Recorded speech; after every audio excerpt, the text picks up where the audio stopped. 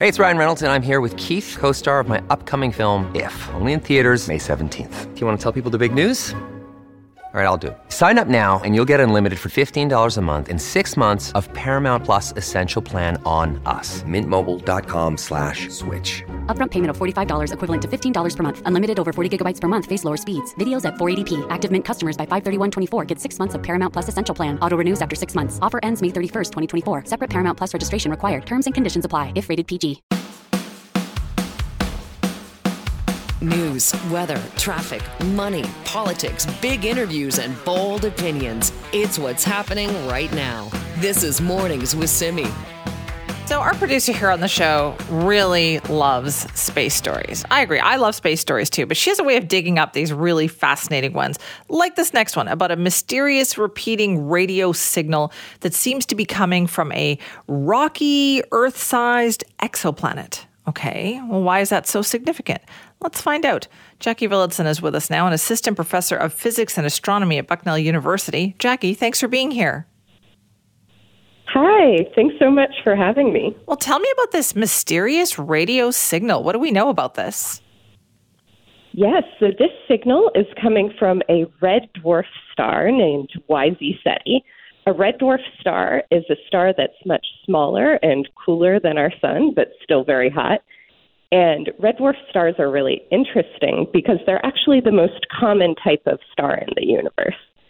So if we do ever find life in the universe, it might be around a red dwarf star. And is this promising?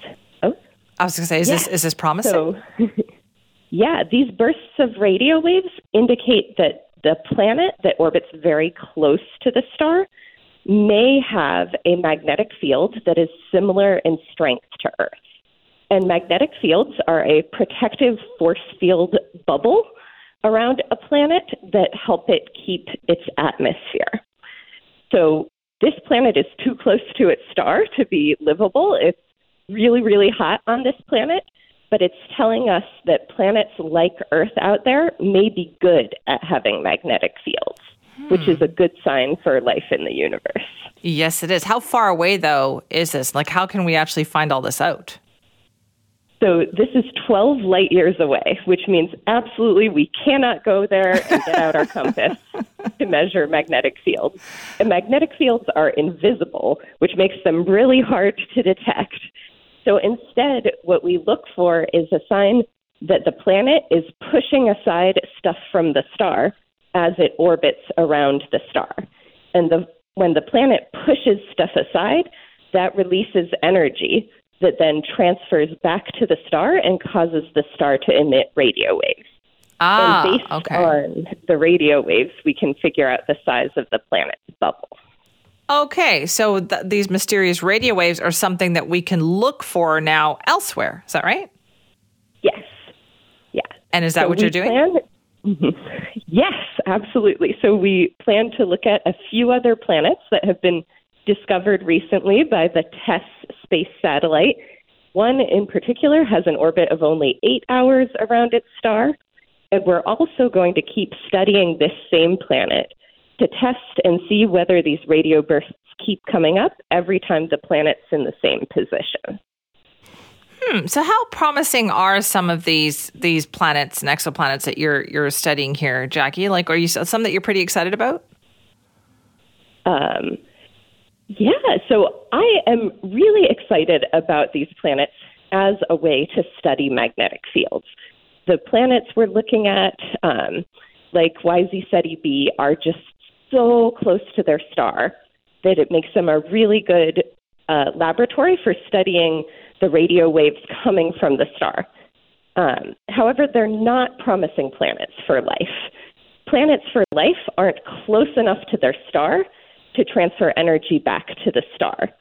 So, I'm very excited about using them to study magnetic fields. Ultimately, when we find another Earth, it will not be one of those. Right. Okay. So, but this, like learning how to identify these magnetic fields feels like it would be kind of another piece of that puzzle in finding the ultimate planet, right? One that can support life.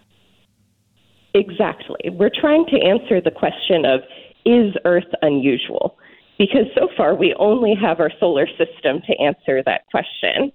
And in our solar system, Earth is the only planet with water and a strong magnetic field that's a rocky Earth-sized planet. And so maybe we humans just exist because Earth is a very, very special planet in all the universe, and that's why we live here.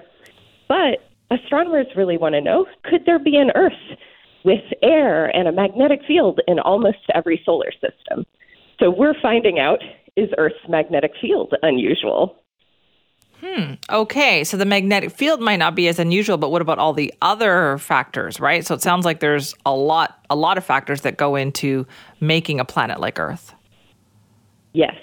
Answering the question of could there be life out there in the universe is a huge question that thousands of astronomers are working on and will be working on for decades. This sounds like a really exciting time to be involved in this line of work, Jackie. Like just the latest in the technology and like what you can actually see out there. Is it exciting? Oh, it's so exciting. I mean, I think when I think of young me, knowing that I would be doing this, it's just sometimes like, is this really my life? So did you always want to do this? Like, did you know this is what you wanted to do? No, I was really interested in biology as a kid, but I had a bad internship experience pipetting turkey fluids and decided to study something really far away instead. I am so fascinated by whatever that story is all about right now. So one little thing like that completely changed the trajectory of your life is what you're saying. Well, I think it was actually a picture of a galaxy and a really great physics class that did it. Yes. And you've never looked back. So looking forward then, what are some of the things, Jackie, that you're working on that you look forward to kind of answering those questions? So we are now looking at a few other planets and looking for ways to measure more planet magnetic fields. And then we're also looking at other ways of studying bursts of radio waves that come from stars, studying the particles that transfer the energy and make the radio waves, and also whether objects that are between stars and planets, like brown dwarfs, can also do this process. So there's a lot of questions that I'm really excited to answer. But the big one that I'm focusing on for the next year or two is really, do Earth-sized planets have magnetic fields? I love it. Jackie, thanks so much for joining us this morning. Thank you so much. Good luck with your research. That's Jackie Villadsen, who's an assistant professor of physics and astronomy at Bucknell University and working towards being able to identify from a very far distance away which planets have magnetic fields. Another step towards trying to figure out which planet out there could possibly support life. This is Mornings with Simi. Well, the minimum wage is going up again. It's now going to be $16.75 an hour in BC. That puts it on a similar footing with the province of Ontario. As of this fall, their minimum wage will be $16.55 an hour too. All in all, this seems like a big step up from, 5 or 10 years ago, but is it enough for people to live on? Well, that's what we call a living wage, and advocates say we still aren't there yet. They say that gap is about $7. And to survive living in Metro Vancouver and meet basic necessities, according to them, you need to be making a little more than $24 an hour. Now, Anastasia French is the Provincial Manager of Living Wage for Families BC and joins us now. Good morning. Good morning. Now, is this good news? The increase to the minimum wage is undoubtedly good news for those workers who depend on it. Their living costs have been going up. It's been going up for all of us. We've all gone to the grocery store this year and been shocked by exactly how much food is increasing. And actually, for low-wage workers, their expenses are going up at an even higher rate than the rate of inflation. So these increases are good. But as you mentioned earlier, the difference between the legal minimum you need to pay your staff and actually what workers need to be able to earn is $7 an hour. And so if you're a minimum wage worker, you're either going to have to cut back on essentials, and things like food and rent aren't really things you can cut back on, or you're going to have to work multiple jobs just to make ends meet, and that's time you're not really spending with your family or in the local community or focusing on your physical and mental well-being. Okay, but is it even possible, Anastasia, to hit the, quote unquote, right living wage? I mean, what about all the other factors at play here, like inflation? Yeah, so there's two things government can do, and we heard yesterday from the Labour Minister, that he has a report sitting on his desk, and I don't know what the recommendations are, but about how to close that gap. And so there's two things that government can do. One is to continue to increase the minimum wage, and we want to see further increases to the minimum wage. But the other thing we want government to do is to look at what they can do to make life more affordable. And they've shown it in the past. The living wage came down in the past a few years ago because of investments in childcare, and those investments have really helped families with kids. But actually, the government needs to do things to help everyone, whether you're a family with kids or whether you're a single person getting by. And the two biggest things they can focus on are housing and how to make housing more affordable, and food. How do we tackle these rising grocery costs? Because they're getting spiraling out of control. Well, here's what I also wonder, though. Like, how many jobs are actually paying the minimum wage these days, given how competitive and tight the labor market is? It's a really good point. What I think Minister Bain said yesterday was about 3% of jobs are at minimum wage. So it's only a small proportion of the labour market, but for those workers, this is a substantial difference, and it will make such a difference to their lives. And it's worth noting that many of those minimum wage jobs are exactly the same ones that we applauded during the pandemic. They're people working in retail, in hospitality, the people who are making sure that they can put food on the table for us. Yeah, are they earning enough to be able to put food on the table for themselves? Do we know what areas of work these are that are still paying those minimum wage jobs? Hospitality, retail, cleaning, security, there tend to be ones that are particularly low paid. And in addition, there are also work that's predominantly done by women, new immigrants, people of colour.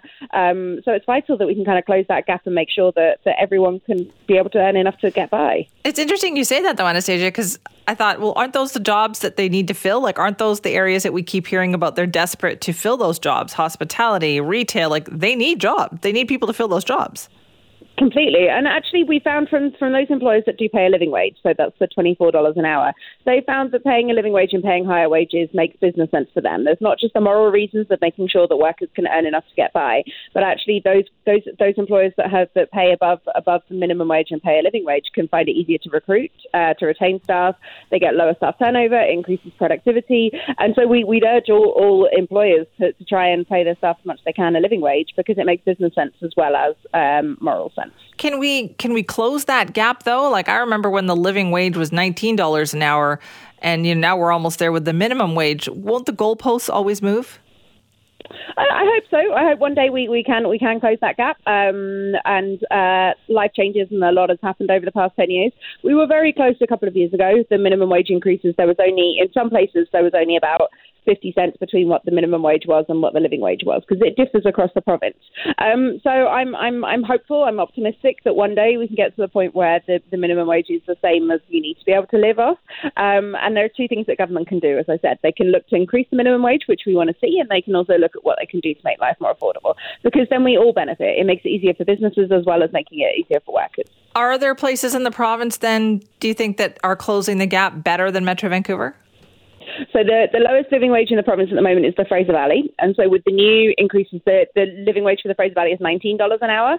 So there's about a $2 gap between the Fraser Valley living wage and the minimum wage. So that's something that we hope will get there one day. I mean, costs do keep rising, but there are things that government are doing that are making life more affordable, particularly for families with kids. So we'll have to see what the living wage is this year. All right, interesting. Anastasia, thank you. No worries. Thank you very much for having me. Anastasia French is the Provincial Manager of Living Wage for Families BC, talking about the increase in the minimum wage going up to $16.75. Now, I'm always curious about, well, who actually is paying the minimum wage, given, as I was saying, how competitive this labor market is right now. I was talking to somebody who runs some childcare centers on the weekend at an event that I was at. And I mean, there's just no way, right? They're paying well above that to try to attract workers these days. So I think it does depend on the industry out there. So according to those numbers, we just heard about 3% of the jobs or the employers out there are offering a minimum wage position. And so you'd think, well, I don't know, in this day and age, you have to offer more than that, right, to attract people to work for you. Still challenged, though, when they peg the living wage at $24.08 an hour. It's even more, actually, in the Greater Victoria area. $24.29 an hour is what they said. And when they say living wage, what they mean is family of four, being able to find a place to live, meet the basic necessities, essentially. And so they pegged that at $24 an hour. If you want to weigh in, Simi at cknw.com. This is Mornings with Simi. Simon Fraser University thought that the cancellation of its football program would be just a one-day story. Well, they were very wrong about that. The cancellation of varsity football has outraged those who were associated with the program, those who'd ever been in the program, and alumni of the school, and really anyone, because you can't help but sympathize with these young people who chose this program to help further their athletic career, something they had been working on all throughout their high school years. And now they're kind of being left in the cold here. And I think what makes this story even more infuriating is how SFU has handled this whole situation. Well, 3 Down Nation is all about Canadian football online and with its podcast, of course. Editor and contributor JC Abbott is with us now to talk more about this story. Good morning, JC. Good morning. Thanks for having me on. Well, thanks for talking about this. What has the reaction been like in the football community to this story? It's been absolutely devastation across the board. I mean, from the amateur level, it's one less place to play for kids at the high school level that I coach. They see opportunities going away for people involved in this program. It's chaos right now, trying to find a new opportunity, a new job for staff, and then for everyone from alumni to people at the CFL level. It's scrambling to try and find the solution to stop this from happening because nobody in this country wants to see another football program go down the drain. All right, let's talk about the way in which this happened. First off, and JC, you said you teach high school football. So was there any indication of this? Was SFU still recruiting for this? Did people still think this was a viable choice for them? Oh, absolutely. I mean, there was a budget. This was all agreed to. They had a place to play next season. Now, there was some uncertainty going forward because their affiliation with the Lone Star Conference was set to end after the 2023 season, but they still had a full schedule this coming year. They had a staff in place. They recruited a full recruiting class. They were bringing people in, new students. Every indication was that they were going to play and figure it out going forward, and then the axe came down rather unexpectedly. For everyone involved. Okay, so this is the problem. This is the big part of what I have a problem with. So they were still promising people academics, athletic scholarships, academic careers, and then those students had the rug kind of yanked out from under them. Yeah, and to their credit, and there's not much you can credit them for at this stage, but they will honor athletic scholarships for this coming year for any students who remain at the school. But for a lot of these students, the reason why they're choosing SFU is because of football and because of the opportunities it gives them. I mean, especially for some of the American students who have come over to play for the SFU team, they're taking out student loans in addition to their scholarships in order to be able to pay for the international student fees to play at SFU. And so they may not make that financial decision if it wasn't for the fact that they get the opportunity to play on the football team. That was the draw. Right. As much as they're invested in their academics, but they can have those academics at institutions closer to home for a lower cost. And to have this sprung on them without any warning, it puts them in an extremely bad situation, particularly with the timing of where it comes in the football calendar. I know the official line from SFU has been that they wanted to make this decision earlier rather than later in order to give their student athletes time to find other options. Well, quite frankly, they picked the worst possible time. They'd already gone through spring camp. They had their spring scrimmage. That's the same for all other schools. Most scholarships are filled across the board. There will be a couple spots open. Don't get me wrong. Some students do choose to transfer at this time of year. But you're talking about very limited opportunities compared to if they had made this decision earlier in the year, in December or January, or if they'd given a full year warning and said, hey, this is the last season, start making your plans for 2024. Exactly. Okay, so JC here, what were their What were their options here? From what I understand is they didn't even try to find a way back into playing with Canadian universities.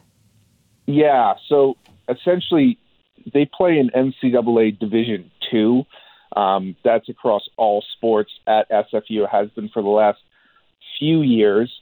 The problem they're facing as a football team is they don't have a conference to play in. The GNAC, the Great Northwest Athletic Conference, folded a few years ago because several other football teams ran into trouble and folded. So there's not a lot of teams in the Pacific Northwest area for them to play. They had an affiliate arrangement with the Lone Star Conference in Texas, so that's where they were playing their games the last couple of years.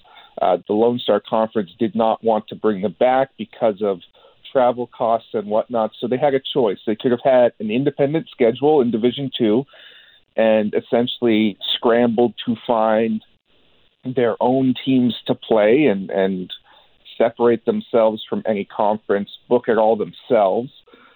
They could have tried to go into the NAIA, which is where actually SFU played for a long time, dating back to the start of the program. But again, there's a shortage of teams there, and it doesn't seem like they were thrilled about that. I guess, JC, the point is they didn't really try, right? We know that they didn't apply or phone anybody about, hey, can you help us out?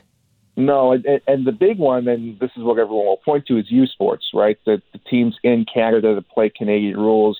SFU was involved with them for a few years in the 2000s. There was conversations had with U Sports, I can say that, but no formal application was made. And SFU will say this is a complex process that's the company line, that it's unprecedented to get an exception to be a single sport member in U Sports. But there is very little doubt in my mind that had they pressed this issue, had they actually applied, had they tried, gotten the backing of alumni and the CFL and all the stakeholders here behind them, I very much believe that Canada West and the U Sports would have said yes to this exception. You know, JC, I know they didn't try. That's the thing that gets me too. Listen, we're going to keep talking about this story too, JC. So thanks for joining us, and hopefully we'll talk to you in the future about this. Excellent. Thanks for having me on. This is Mornings with Simi. It's not easy to be in the department store business these days, right? And yet Canada has a long and storied history of iconic department store brands. But in this modern marketplace, if they're still around, it's a fight for the customer and what else they can do with those names. The Hudson's Bay Company remains a well-known name in this country. You know that. This week, they're busy reviving the Zeller's brand name. And not only that, here in Vancouver, there's lots of talk about what's going to be done with that flagship building at the corner of Georgia and Granville. What is going to happen to this important building, and how will this impact not just downtown Vancouver, but the city overall? Well, that we can actually talk about right now. For more on it, we're joined by Andrew Wallace, Vice President Development of the Hudson's Bay Company. Andrew, thanks for being here. Oh, thank you for having me on. I appreciate it. Well, I know it's a busy week for you. You've got Zeller's going on. That launched downtown too, didn't it? It did launch. It opened up this week, and bringing Zeller's into the Bay is part of the strategy that we're working on the real estate end, which is finding the right size and the right use for these for the property that makes sure that the Bay continues in its historic home, and that home is brought back to a condition that's commensurate with the stewardship that we take seriously of the heritage property. Right. So let's talk about the revitalization of that building. Is that a priority for the company? It's absolutely a priority of the company. To be honest, the building was built in 4 sections dating back to 1913, and even though it's a unified facade, it's really 4 buildings in one. And it's an older building. It needs major upgrades for aesthetic and also for structural purposes. And so, the first step in looking at the building is, making sure it's going to be around for, another 100, 150 years. And then within that context, you start to look at program.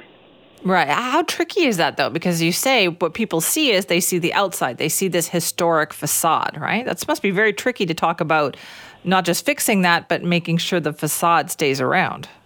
What's fantastic is that we have some fantastic local consultants who know this stuff better than I ever will, who have been very active in restoring heritage buildings in Vancouver for many years. But it is tricky.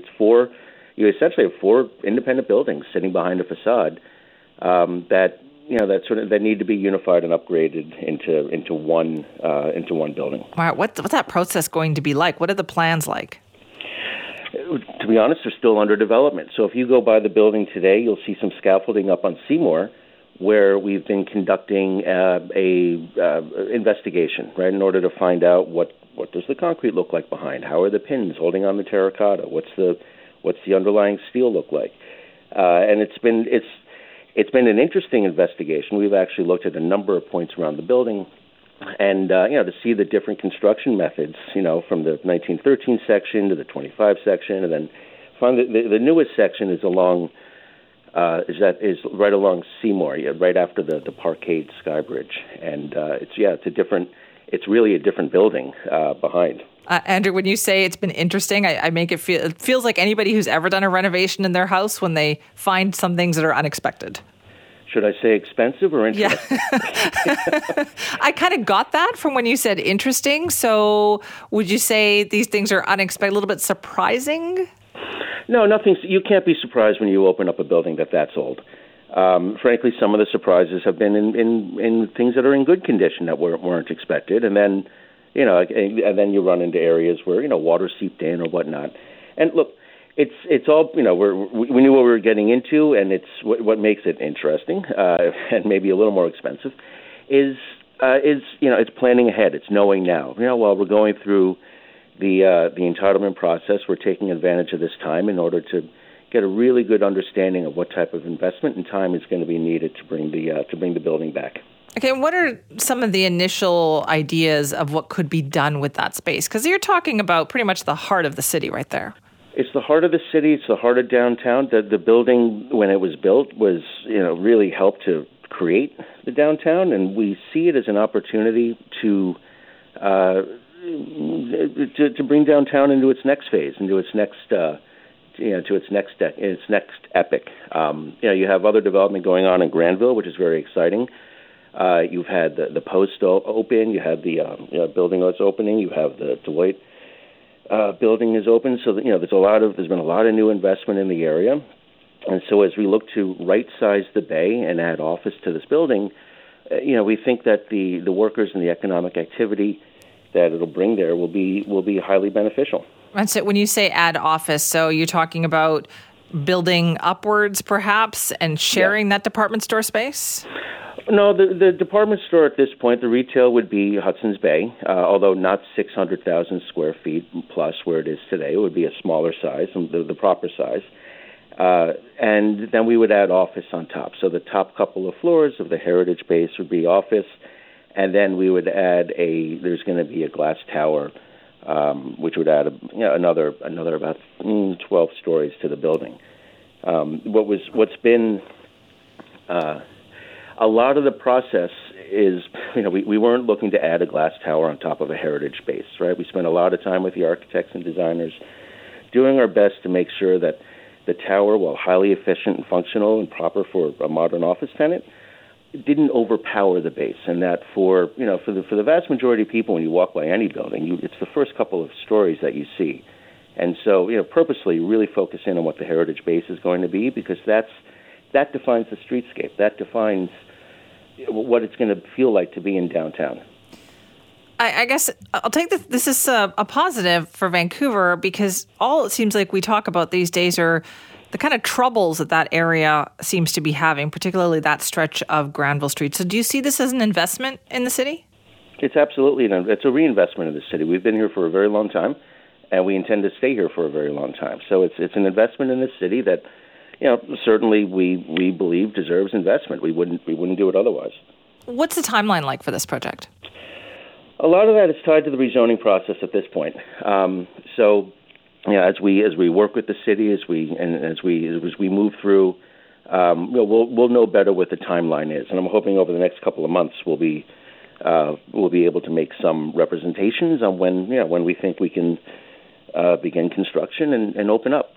Well, I look forward to having you back on to talk more, but I look at this building every day. It's right. That's right. It's kitty corner from where I work. So I'm very curious about what's going to happen with it. Andrew, thank you so much for your time. Thank you. I really appreciate it. That's Andrew Wallace, Vice President Development of the Hudson's Bay Company, talking about that iconic space that they have, Georgia and Granville. And you know what? It needs something. Right? It is kind of unsustainable to continue in the shape that it's in. What will that be? They're talking about making a major change there that, will be part of that, what they're planning as a revitalization along Granville Street. If you want to weigh in, Simi at cknw.com. This is Mornings with Simi. Last 24 hours have been incredibly challenging on the downtown east side. We know that the city, with the help of police and other officials, moved in to clear off the tent encampments there along Hastings Street. Okay, well, fine. And they're citing violence and dangers and safety issues. But where were people supposed to go? That is the question that continues to be asked 24 hours later, because we also know that after being repeatedly questioned about this, the city has admitted there weren't enough shelter spaces for all the people they cleared off the street. And there isn't. They're still on, a lot of them are still on the list to get housing. And so that's why these questions remain. We're going to talk more about the situation this morning with the help of our next guest. Steve Johnston is with us now, a spokesperson for the Coalition of Downtown Eastside Networks and executive director of the Community Impact Real Estate Society. Steve, thanks for being here. Hey, my pleasure. Thanks for having me this morning. Steve, what is the situation like down there this morning? It's interesting. Despite the mass decampment that happened yesterday, there are a number of tents back in the same places, as well as a number of people now that are sleeping rough, unsheltered in doorways and under blankets without their tents, without their tarps, or without any of their belongings. So is there any sign of kind of city officials? Was there any follow-up after yesterday's events? Not with community. I expect that we'll see the VPD, engineering and sanitation, and city workers back on the sidewalks today, continuing their efforts to clear the Hastings Street corridor. Steve, what have you heard, though, from some of the people who were in those encampments? What was offered to them in order to move them along? Yeah, the city has said that they've been offering shelter for folks that are sleeping rough, and I know that there are good people working at the city, with the province, and at BC Housing.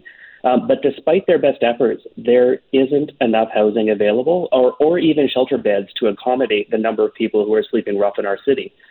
So we're hearing from folks that they weren't offered housing or shelter spaces. And incidentally, talking with my peers in the sector, a lot of housing agencies weren't even asked if they had available shelter spots available in advance of this decampment.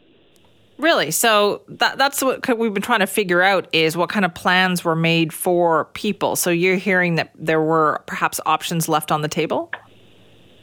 I think the shelter spaces are full, so I don't think there were any options available. I think that the city has chosen to move forward with the decampment, knowing that there weren't sufficient shelter spaces available. And that's in a bit of a contrast to how the city has dealt in the past with other encampments. If we think about Oppenheimer Park or Strathcona, no residents were decamped unless there was stable and secure housing made available to them. And this is a very different approach that's being taken this time. Okay, but Steve, what was the solution here then? Because from what we'd also heard, not just from the fire chief, but from others, that it was really unsafe down there in terms of, for instance, even the number of sexual assaults that were happening towards women. So what was the solution down there? Well, I agree. I don't think anyone in community endorses encampment. We know that those are not safe spaces, particularly for women. But the solution is not to scatter people around the neighborhood, because it actually furthers the danger that individuals are in. When people camp together, there is a degree of safety in numbers. When you decamp people without suitable shelter, we're dispersing vulnerable people, especially women, out into the community in isolation and on their own, and actually furthering the risk they face. The answer really is the housing that's been promised, whether that's the 89 units of workforce housing that was to be delivered by the end of March, which we're waiting for and won't be ready now until June, or more sufficient long-term sustainable housing for folks. Is that an option, though? Will everybody take housing if it's offered? I think people will take housing if that housing is safe, clean, suitable, and dignified.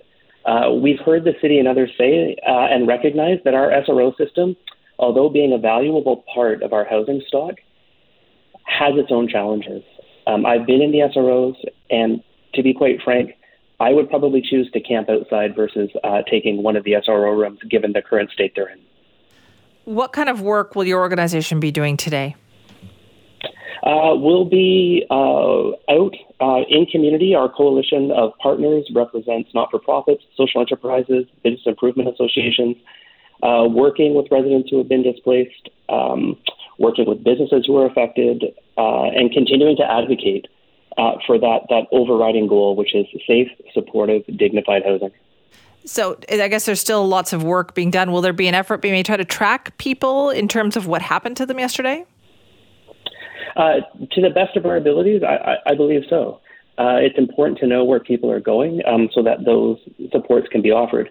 The challenge is when people are decamped or evicted in this manner, they disperse in ways that make it difficult to follow. So we're hopeful as a community of practice that we can maintain those relationships that we've developed with folks that are living on the Hastings corridor and that they'll continue to come to seek services. You mentioned some of the other encampments that we have seen, right? Strathcona, Oppenheimer, now Hastings as of yesterday. Do you think this is just going to lead to another one? What we're seeing is, I think at last count, 10 encampments over the past 10 years. And really, this situation, it's a policy failure that's been 30 or 40 years in the making. A failure of not meeting people's basic needs for food, housing, and safety. Unless we have a rapid influx of safe, secure, clean housing, we'll continually have encampments. There just isn't enough spaces for folks right now to shelter inside, and we need a rapid influx of that kind of housing in order to accommodate the number of homeless our city is currently dealing with. Steve, thank you so much for your time this morning.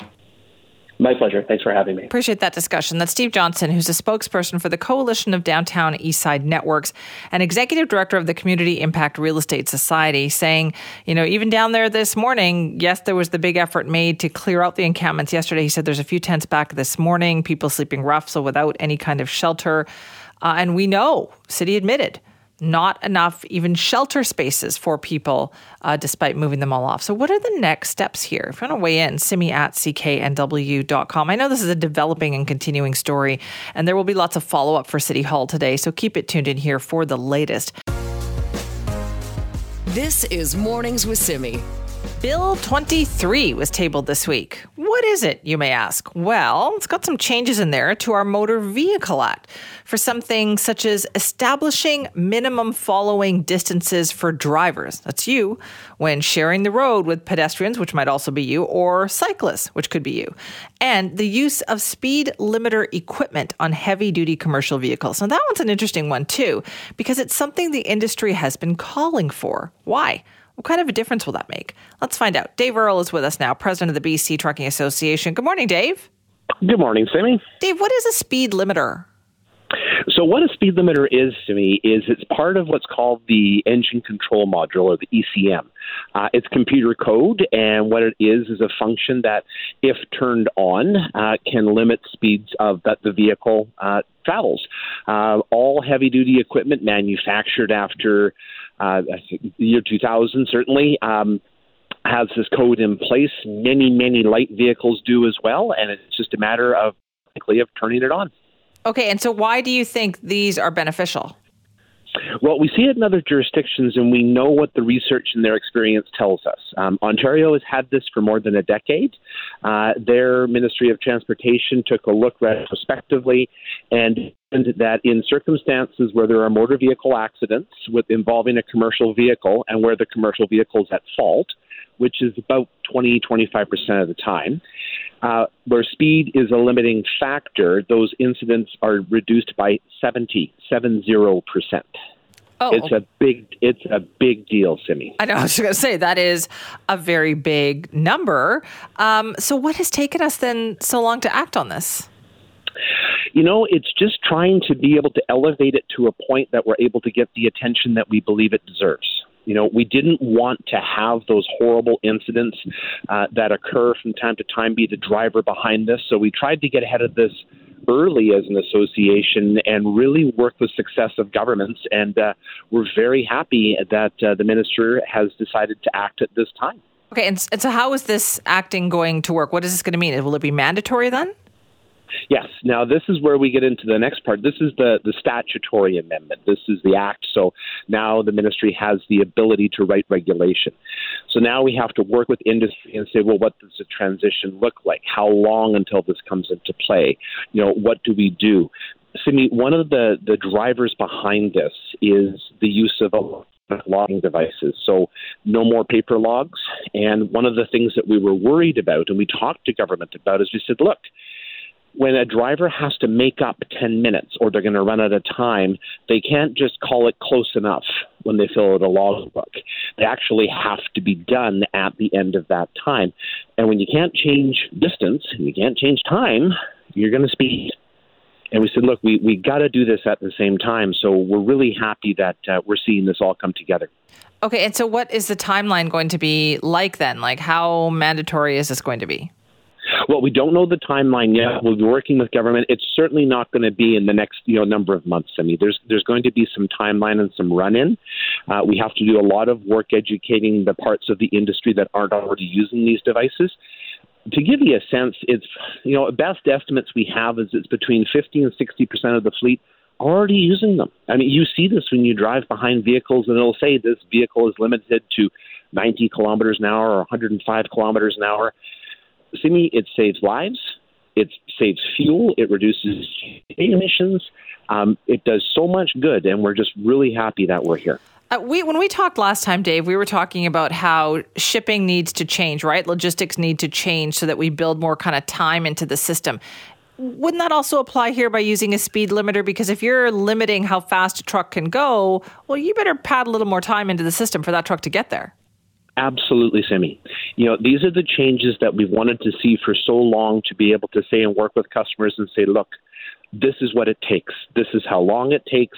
Expecting people to speed and take shortcuts and do things is unreasonable and illegal. So let's stop that.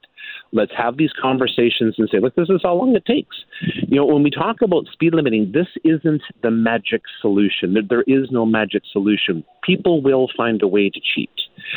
People will find ways around this. They'll try, but it's one more tool in the toolbox that we can start working with customers to say, this is what we need to do to make sure that we move freight safely. Okay, so the sooner this could be implemented, then it would be, I guess it would put everybody on a level playing field. Yes, and that's the other thing, is that we're trying to get to that point where everybody has to abide by the same rules. Laws are laws, regulations are regulations, but how we enforce them and how they're actually brought into play is really, really important. And we'll be working very closely with the ministry and doing lots of research and education as we move forward in the next number of months here. Yeah, Dave, what is enforcement like on something like this? You said it yourself just now, right? If people want to cheat, they're really going to find a way to cheat then. So what is enforcement like on checking up on whether trucks are actually doing this? Sure. So one of the things we look to our other jurisdictions. So in Canada, Ontario, and Quebec have already had this in place. And so their experience teaches us that, when a truck's going down a hill, unless there's an active braking system in place, the driver's still going to have to slow the vehicle to go down the hill. And coming down a hill sometimes at 105 kilometers an hour is completely unsafe anyway. So that driver still has to be there and still has to do the work. But if you see a vehicle moving on a straight stretch on a flat road and it's doing, 20 kilometers an hour, so 125 kilometers an hour, they're going to get a ticket for speeding. And then the roadside officer can actually, the Act talks about this, can actually plug in a reader, pull the data, and see if the speed limiter is in fact operating. So, there's the ability, and so instead of just a speeding ticket, now you get a non-compliance ticket, a non-compliance order, a repair order, and national safety code points. So, these are all the things we have to talk about, but there's lots more to it. And, Simi, I was talking with a member yesterday who's very, very happy that this is in place. And I said, well, what do? When you move across the country? He says, totally irrelevant to us. We've had telematics in place for years. When we get reports of drivers doing hard accelerations, hard stops, they geotag spacing. So if you're moving through speed limiting. So if you're moving through a town where the speed limit's 60 and you're doing 70, the dispatcher will actually shut her down, reduce the speed the truck can travel, reduce it from 105 down to 90, ping the driver with a message saying, next time you pull over, call me. What? Yep. That's amazing. But what kind of level is that happening at then, Dave? Is that like is there a lot of consolidation in the trucking industry? So are big companies doing that? Because like, what are the smaller companies doing? Yes, they are, Simi. And when we look at the industry, the big are getting bigger because they're getting more efficient, they're getting more sophisticated, and it's becoming very, very hard for the small players to play in the industry. And that's why we have to be so careful when we do this, because we don't want to disenfranchise small players. Most of our membership, of BCTA's membership, about 85% of our members are under 5 trucks in their fleets. They're small. And we want to make sure that they have the opportunity to succeed and compete in this marketplace. Do truckers tell on other truckers, like if they see bad behavior out there? Some do. Certainly some do. I mean, you saw the recent videos being posted with the passing on Highway 5. Some report in, some report to CBSE. To be fair, some wear the badge of honor and say, I travel as I travel, I speed as I speed, because that's how I've done it forever, and I'm going to keep doing it. It's like any community of interest when you have thousands of people. You've got some that are very, very diligent and some that aren't. Right. These new rules are going to be really interesting. Dave, thank you so much for joining us. Thanks for having me. That is Dave Earle, president of the BC Trucking Association. Trucking been in the news lately. As he mentioned it, that footage of the trucker passing and speeding on Highway 5, double line, by the way, passing over, super dangerous. And now these potential new rules, they have been proposed. The bill has been tabled, still has to make its way through the legislature. But one of the things in one of these amendments has to do with speed limiting technology, making them mandatory on heavy duty commercial vehicles, something the industry has actually been asking for. And that way they can have a level playing field about, making sure stuff is getting somewhere in a reasonable amount of time, but not over promising and then kind of speeding and being dangerous to get there, right?